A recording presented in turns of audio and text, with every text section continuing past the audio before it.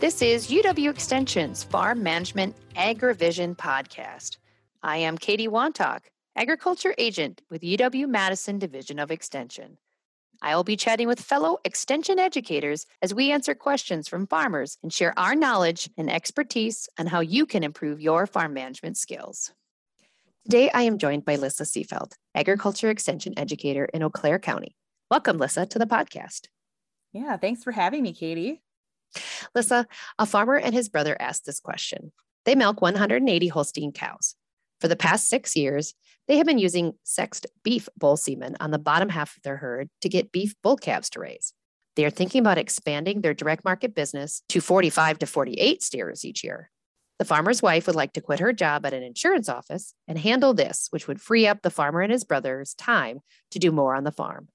The wife wants to advertise on social media and create a website. They are wondering what the downsides of expanding their direct market beef business would be. Right. When you're selling to a direct market, it really allows you to control your prices that you're getting for those animals that you're selling, or if you're selling halves and quarters, what you're getting in for those halves and quarters. And the flip side with that, we also need to know what our cost of production is so that when we're setting that price, we're not undervaluing our effort and things like our labor, because that's often something that we see happening with direct marketing when we're just talking about selling to friends and family. And when it's selling to friends and family, usually we're okay with maybe undervaluing our labor a little bit. But when it starts to get to the point where we're selling animals out to the public that we don't know, and that if something doesn't go quite right with the meat pickup, if there's just something that ends up being tough for some reason, whatever, and you start to get the questions from those outside consumers that don't have a direct tie to you other than you are the selling point for that piece of meat, we get more management issues, if we will. And so we really need to make sure that we are accounting for some of that extra time that's going to go into the management part of that. And that's something that does get missed sometimes. So we do need to make sure that we understand what our cost of production just to feed those animals are,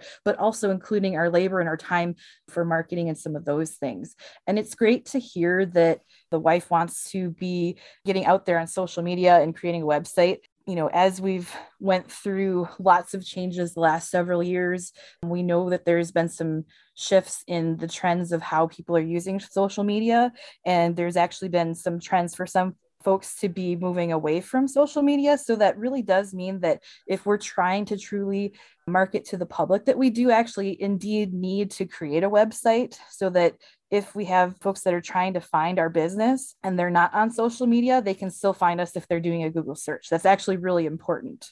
Right, and definitely. And maybe the wife has this background already and she knows about all the tools to reach out to consumers outside of family and friends that this farmer and brother know. But if she doesn't, I'm sure there are advertising and marketing people out there, local businesses in their area that I'm sure will be able to assist them. So they don't always need to know everything, but they need to be able to have the customers be able to answer questions in a timely manner. And like you said, that part of it can be time consuming.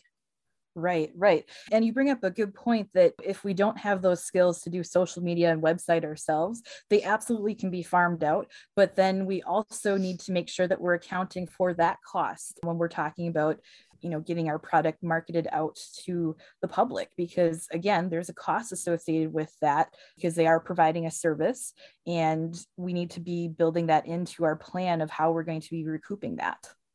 Right. And you need to be friendly and outgoing to reach out to consumers. That's just part of this direct marketing. Sometimes people have information and they know what they want, and a lot of times they do not.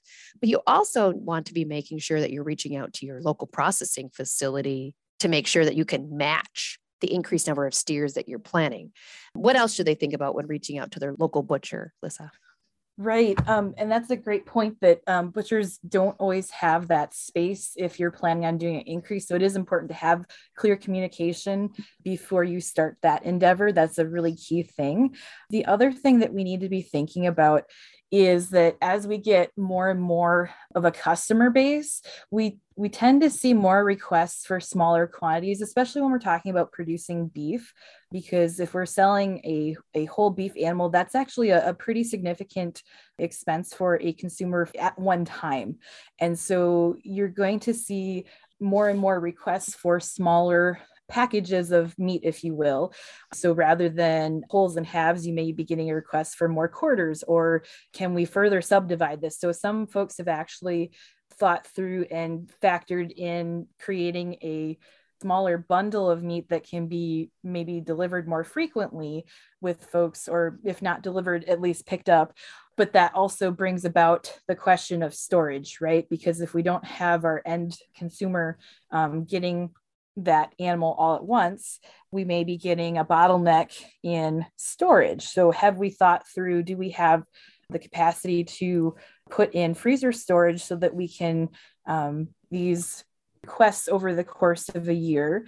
Or do we have a plan for that? Is it really just trying to time the number of sears going in with the number of requests that we have and trying to match those up? And the challenge that we get is they don't always match up perfectly. So that can be tricky. And that's where the freezer storage can really help us when we're trying to do some direct marketing. Right. And, there's also the component of licensing.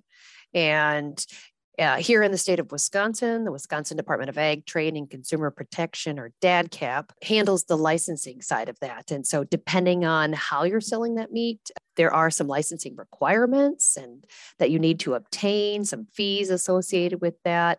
If meat is going across state lines, there are federal regulations that you need to seek instead of just the meat being sold in state. So those too can be a cost. And like you said, farmers need to consider not just the cost of producing the steer, but they need to determine what other additional fees and costs when they're pricing that product for sale. Right, absolutely. And again, that goes back to having some really good, clear communication with your processor and knowing how they're certified. Brought up a good point with, if we're looking at doing sales across state lines, we do need to have a federally inspected butcher. So that's something that you're going to want to find out from your local butcher, how they're being inspected. Is it state inspected or is it federal? Because that can change what you're able to do. Right, definitely. So all the good things to think about. And of course, this farmer and his brother and wife need to have a great plan going forward so that they can take advantage of this opportunity to add value to their farm business. Well, thanks, Lissa, for joining us today. Really appreciate it. Yeah, thanks, Katie. For more Extension AgriVision podcasts or resources to improve your farm management skills, check out farms.extension.wisc.edu. Thanks for listening.